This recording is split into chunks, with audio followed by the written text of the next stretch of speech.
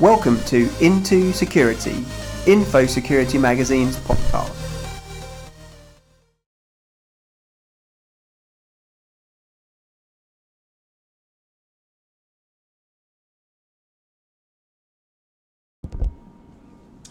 Hello and welcome to this latest episode of the Info Security Magazine podcast, Into Security. I'm Dan Raywood, Deputy Editor. And Michael Hill here, Editor. Delighted you can join us for the latest episode in our podcast series. Yeah, lucky number 7. We've hit. We're not quite at double figures yet. We will be probably by the end of the year. We've got some more stuff on our end of the year content actually coming up. But before we do that, a bit of a look back at some of the news from the last month since our last podcast, which was end of August, end of the holidays. We've all been back to work in September, and maybe one thing we have actually been doing since we came back to work is maybe thinking about our love lives. Well, some of us haven't been, but. Maybe your love life could be a little bit dangerous for you, because just this week, actually on Info Security Magazine, we covered the story of Hayyo, Hyeyyo, which is a Turkish dating website, and it was found to have leaked user data. This was discovered by a researcher called Avashi Efrat from VPN comparison firm Wizcase, Wizcase, who was able to access a database of around 77,000 users' details. These included things like names, addresses, countries, dates of birth, dating history, and even some links to social media profiles. They said that Hayyo used an Elasticsearch engine which used the default setting which didn't require an authentication or password to gain entry. Someone from the Wizcase company said that companies using default or misconfigured security settings for their database is an all too common scenario, so something we do see quite a lot. Now, talking about dating websites and app problems, I had a quick look through some of the history of these that we've covered on Info Security. About a year ago, just under a year, in October last year, the very first day of Donald Daters, a researcher was able to download the entire database of users, which is about 1,600 users. And so, yeah, quite a big deal in terms of breaching the personal information of fans of the current president.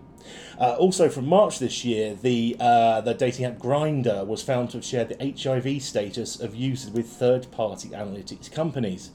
And, of course, don't forget Ashley Madison, who I'm going to reference a bit later on in another story.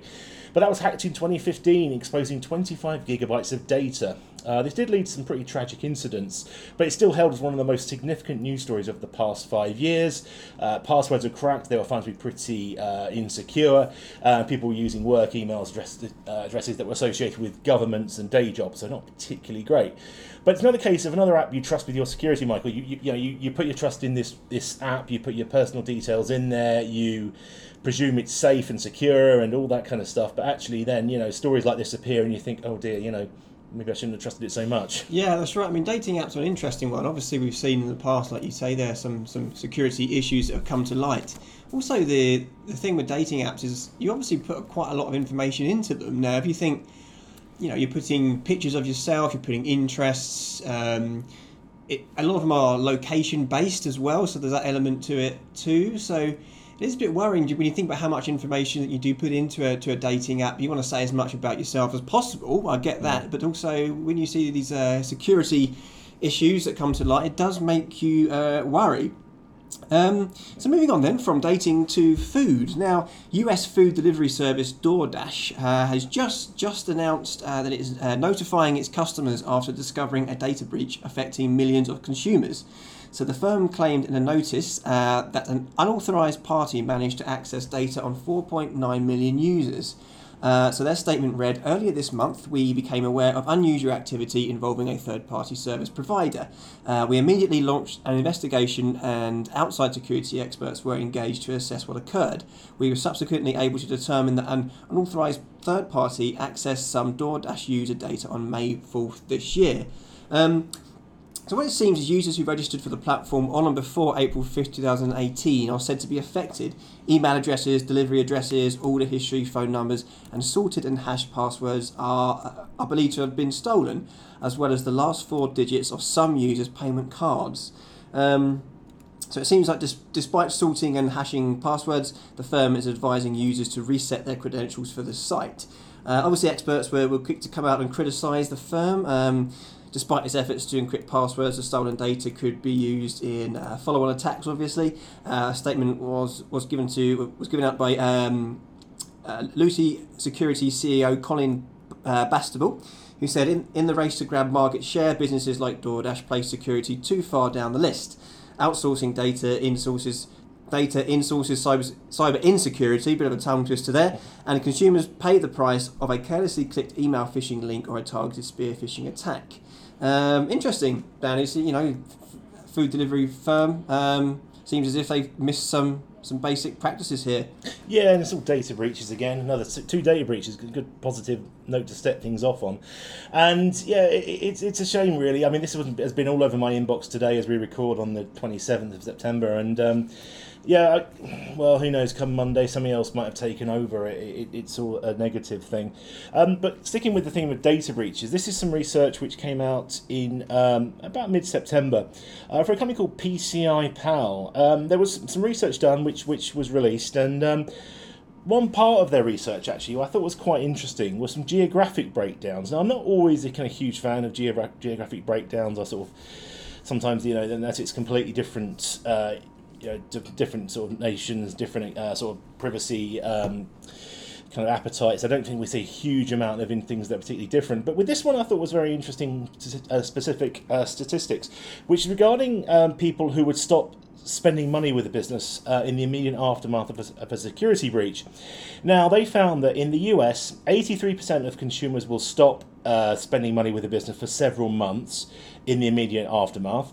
A fifth, 21%, claim they will never return to a business post-breach. Now, flip that, 79% would return. So after 83% would stop immediately, 79% will then be back again post-breach. Now, if we compare that to the UK and Australia, their numbers were very similar. In the UK, 44% of consumers would stop and 41% would never return.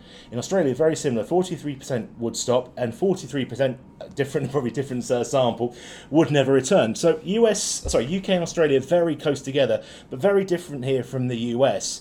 Now, I mentioned Ashley Madison just earlier on. I was reading an article which was in Forbes back in August, which was an interview with I think the new founder, or sorry, the new CEO of Ashley Madison, and they said before the events of 2015 they had 30,000 people joining every day. They're now back to around 22,000 people joining every day. That's 150,000 people a week, almost 600,000 a month.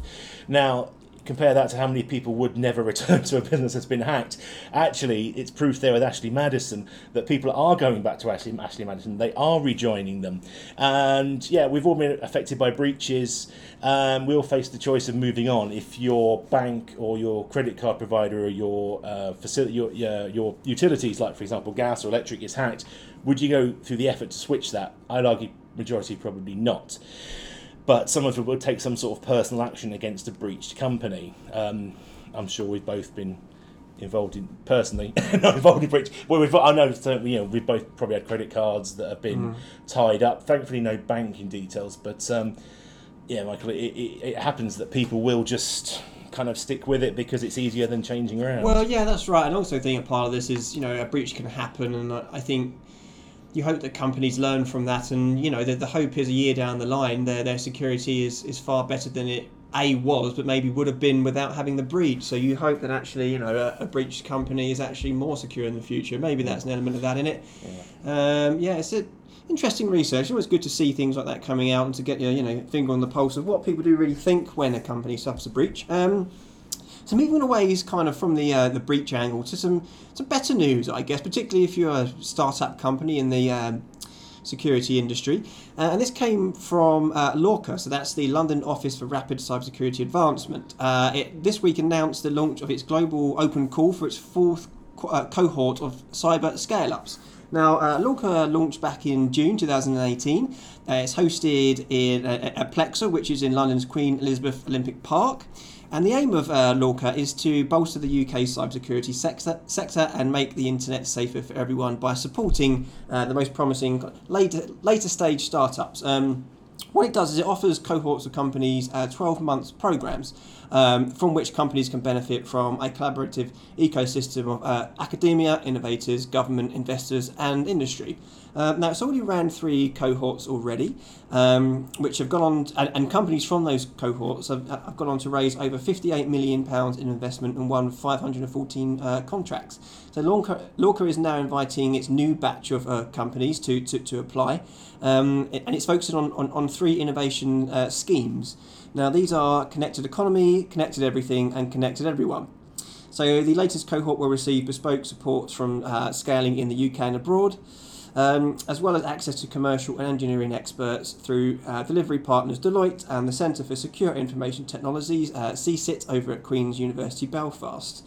Saj Huck, who is Programme Director of Lorca, said, as technology increasingly impacts all aspects of business and society, it's clear that a cybersecurity paradigm shift is needed. Now more than ever, we need to support the development of cutting-edge innovations across the board to help us lead safer digital lives, keeping our infrastructure secure and protect our digital economy from complex and evolving cyber threats. Given its increasing significance within a world that is more connected by the day, cybersecurity has to be everywhere and serve everyone. So the deadline for applying for this latest Lorca cohort is November 4th. This year, and there are full details available on the Lorca website for doing that. Lorca seems like a good thing to have come along in the last year or so, Dan. I know we've both been to the site there over at Plexel where they're holding it, pretty impressive. And it seems like a good thing, for the startup companies who are doing well, kind of want to take the next step and really get some, really benefit from various sources. It's like a great thing to be happening for the industry. It is actually. It's really positive to see someone actually getting behind these opportunities. We've talked about, diversity is kind of a different topic here, but about opportunities for people. We'll get onto the online summit a bit later on, but opportunities for people with ideas, and that's something. These support networks like Lorca and a few others are really great in that they're enabling people to get started. You prove you don't have to have the kind of huge money behind you. We've seen a few companies come along that have been able to succeed without massive funding and really just being able to take ideas and go on to what they're aiming to achieve. And hopefully, this is going to be a good news for a lot of people. Sure, absolutely. Right. Well, let's move on to some slightly more positive news. Well, positive news, maybe some small, light-hearted news. We've always run a section in the magazine called Slack Space, and a couple of things which did catch our eye on that theme this month. One that caught my eye is we saw the return of what they call themselves one of the most significant popularisers of InfoSec rap, and considered one of the most seminal groups based in London in the history of information security. They're called Host Unknown, and they released their new video at the start of the month. It was a version of a Nelly song called Ride With Me, and they called it Lost All the Money. Now, if you haven't come across Host Unknown, they're 3 gentlemen called Andrew Agnes, Javad Malik, and Tom Langford. They've done a couple of videos in the past 5 years. This is the 3rd one. Each one's featured a different member of the group, kind of taking lead vocals, as it were. It's worth checking out. I mean, maybe it's not your type of music. I have to admit, I'm not a huge fan of this original song, let alone this is actually probably getting a much more improved version as far as I'm concerned. But Lost All the Money's actually got a really good message around the concept of business email compromise. I've been chatting just earlier on with a couple of people about security awareness and campaigns which people think work and stuff like that. And actually, this is one that's proved to be a really popular way of trying to use humour and, I guess, music to an extent of actually explaining a particular idea. And in this case, yes, business email compromise, and how someone has been duped into sending some money over. Again, it's only a couple of minutes long. It's well worth looking at. Do follow them on Twitter. You can find the video there and some links through. So definitely worth looking at. Have you watched it yet? No, I haven't watched it yet. It's one of the afternoon. Yeah. It is entertaining and it is worth watching. There's not many people out there. They also did point out they would not respond to comments about being snubbed twice by the Pony Awards. So who knows, guys? 3rd time lucky next year. Interesting. Now they always do good podcasts, those guys. So it's always entertaining and a good watch or a good listen to. Okay, so another interesting story that came to light. This was covered by various mainstream media publications. And it was that medical records of hundreds of thousands of NHS patients had been dumped in a town centre and used to weigh down scaffolding. Now, apparently these were how this idea came about I'm not entirely sure, but the idea was that these were meant to be shredded entirely and then used as a ballast to weigh down an art festival structure. Now this was in Milton Keynes, I believe. But it turns out that the forms weren't actually shredded down enough, or very much at all, really. It turns out that passers-by were actually able to look at these documents, which are obviously, like I said, medical records, and they could actually make out what was on there. So things, prescription forms and letters, and you could see names and addresses, details of surgery, apparently. So quite shocking, really. It sounds like the council was informed, and they actually released a statement saying they were appalled and said we immediately covered the bales and arranged for their removal. Lib Dem MP and former Health Minister Norman Lamb said clearly there haven't been proper controls in place to avoid this sort of extraordinary public leak. So a very interesting, quite bizarre story to come across, Dan. I mean, I've never come across papers like this being used to weigh down structures, but I don't know, maybe it happens. I'm no expert in that. But it does seem remarkable that the papers weren't shredded fully and that there was still legible information on there. You're absolutely right, yeah. There was the situation where, I'm going to have to quickly search on this, where it was a Macy's parade. It was a Thanksgiving, I believe, where they once actually, it was shredded, there we go, 2012. For those of you with memories, I've obviously got a memory for the story, but not for the year, where confetti at the Macy's Thanksgiving Day parade in 2012 was made out of shredded police documents. However, that was shredded, but legible, according to the police department.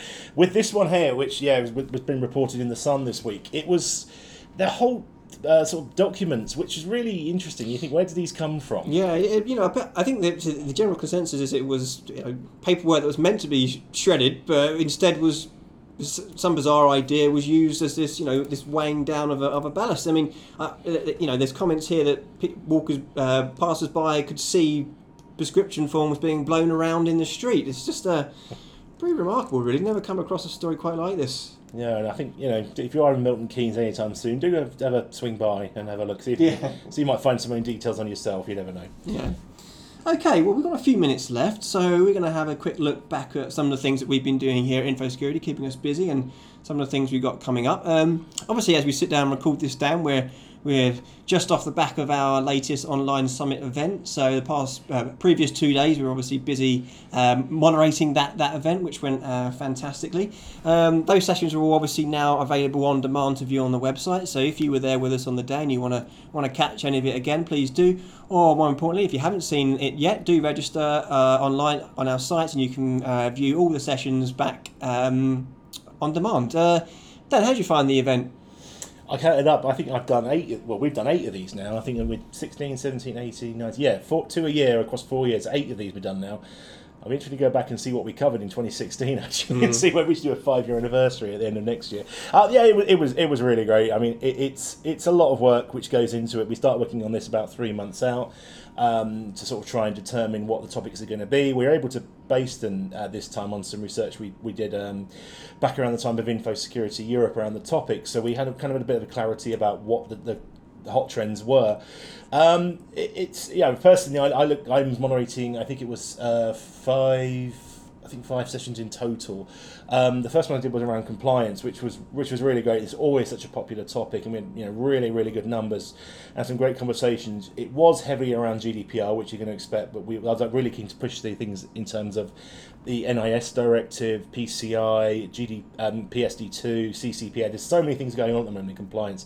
The other one I did, which I really, really enjoyed, and big thanks to all the speakers, but I'm going to pick 2 sessions out, was around diversity, which did get quite a mixed reaction from the comments I saw. Some people saying, why do we need to talk about this? Can't we just hire people for the skills rather than based on any kind of diversity? But also there were some really positive discussions there about people's challenges they come up against.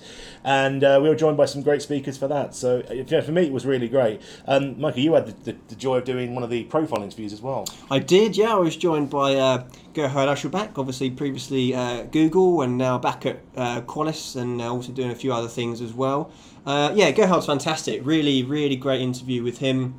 He's just got such a great insight now, so experienced, and I think, having been a CISO at a company like Google, I mean, it doesn't get much bigger, really. I mean, just the what he must draw from that and the knowledge that he must take away is invaluable, really. So that was a fantastic to speak with him. Did some great panels as well, looking at AI and security.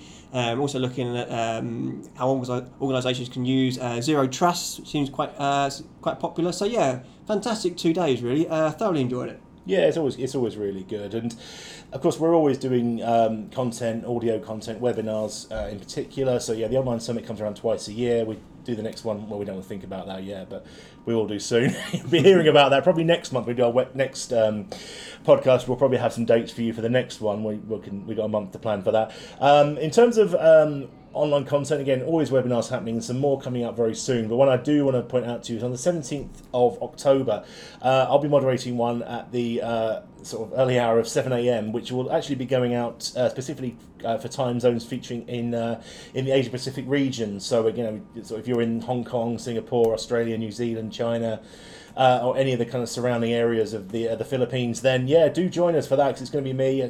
We've got just confirmed a couple of speakers for that. We'll be announcing those on the website in the next few days, but do join us for that. We're talking about secure file transfers, so that should be one of the interesting ones coming up. We've got a lot of content coming up, and again, do look on the website for that. Yeah, and also in terms of events, IP Expo, its new name now. What is it? Digital transformation. Yeah.